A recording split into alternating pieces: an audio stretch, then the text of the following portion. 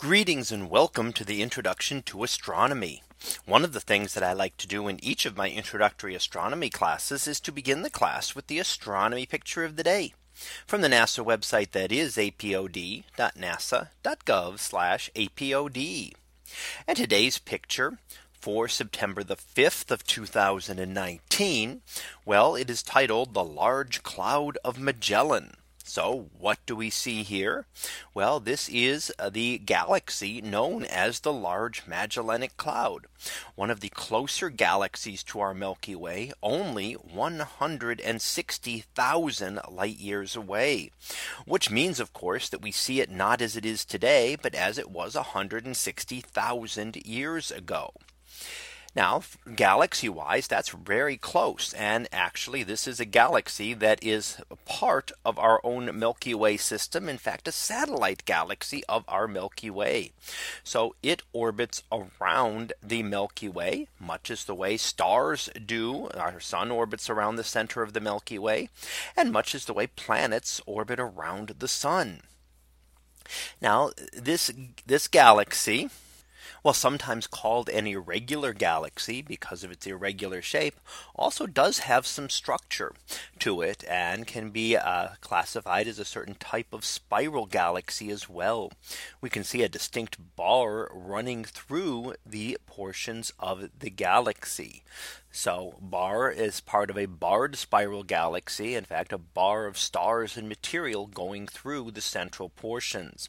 So it's quite possible that this was more of a small spiral galaxy that has been disrupted and distorted by tidal interactions with the much larger Milky Way.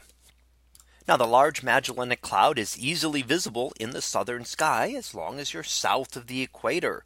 So not visible for those of us in the northern hemisphere. To those in the south, very easy to see, prominent in the nighttime sky. You don't need telescopes or binoculars or anything else to be able to see it.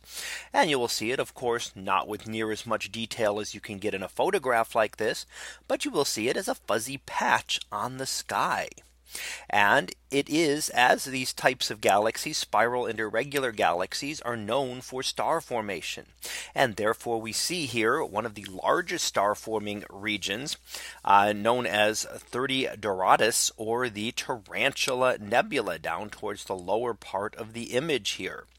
That is a very large star forming region, 1,000 light years across, so dwarfing some of the large star forming regions that we are used to in our galaxy, such as the Orion Nebula, which is very prominent. We get lots of beautiful images of the Orion Nebula, but the Tarantula Nebula here will dwarf the size of that.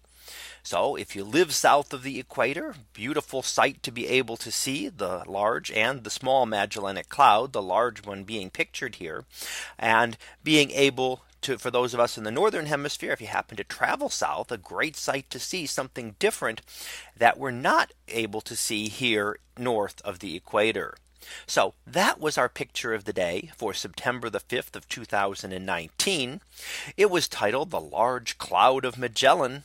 We'll be back again tomorrow for the next picture. So until then, have a great day, everyone, and I will see you in class.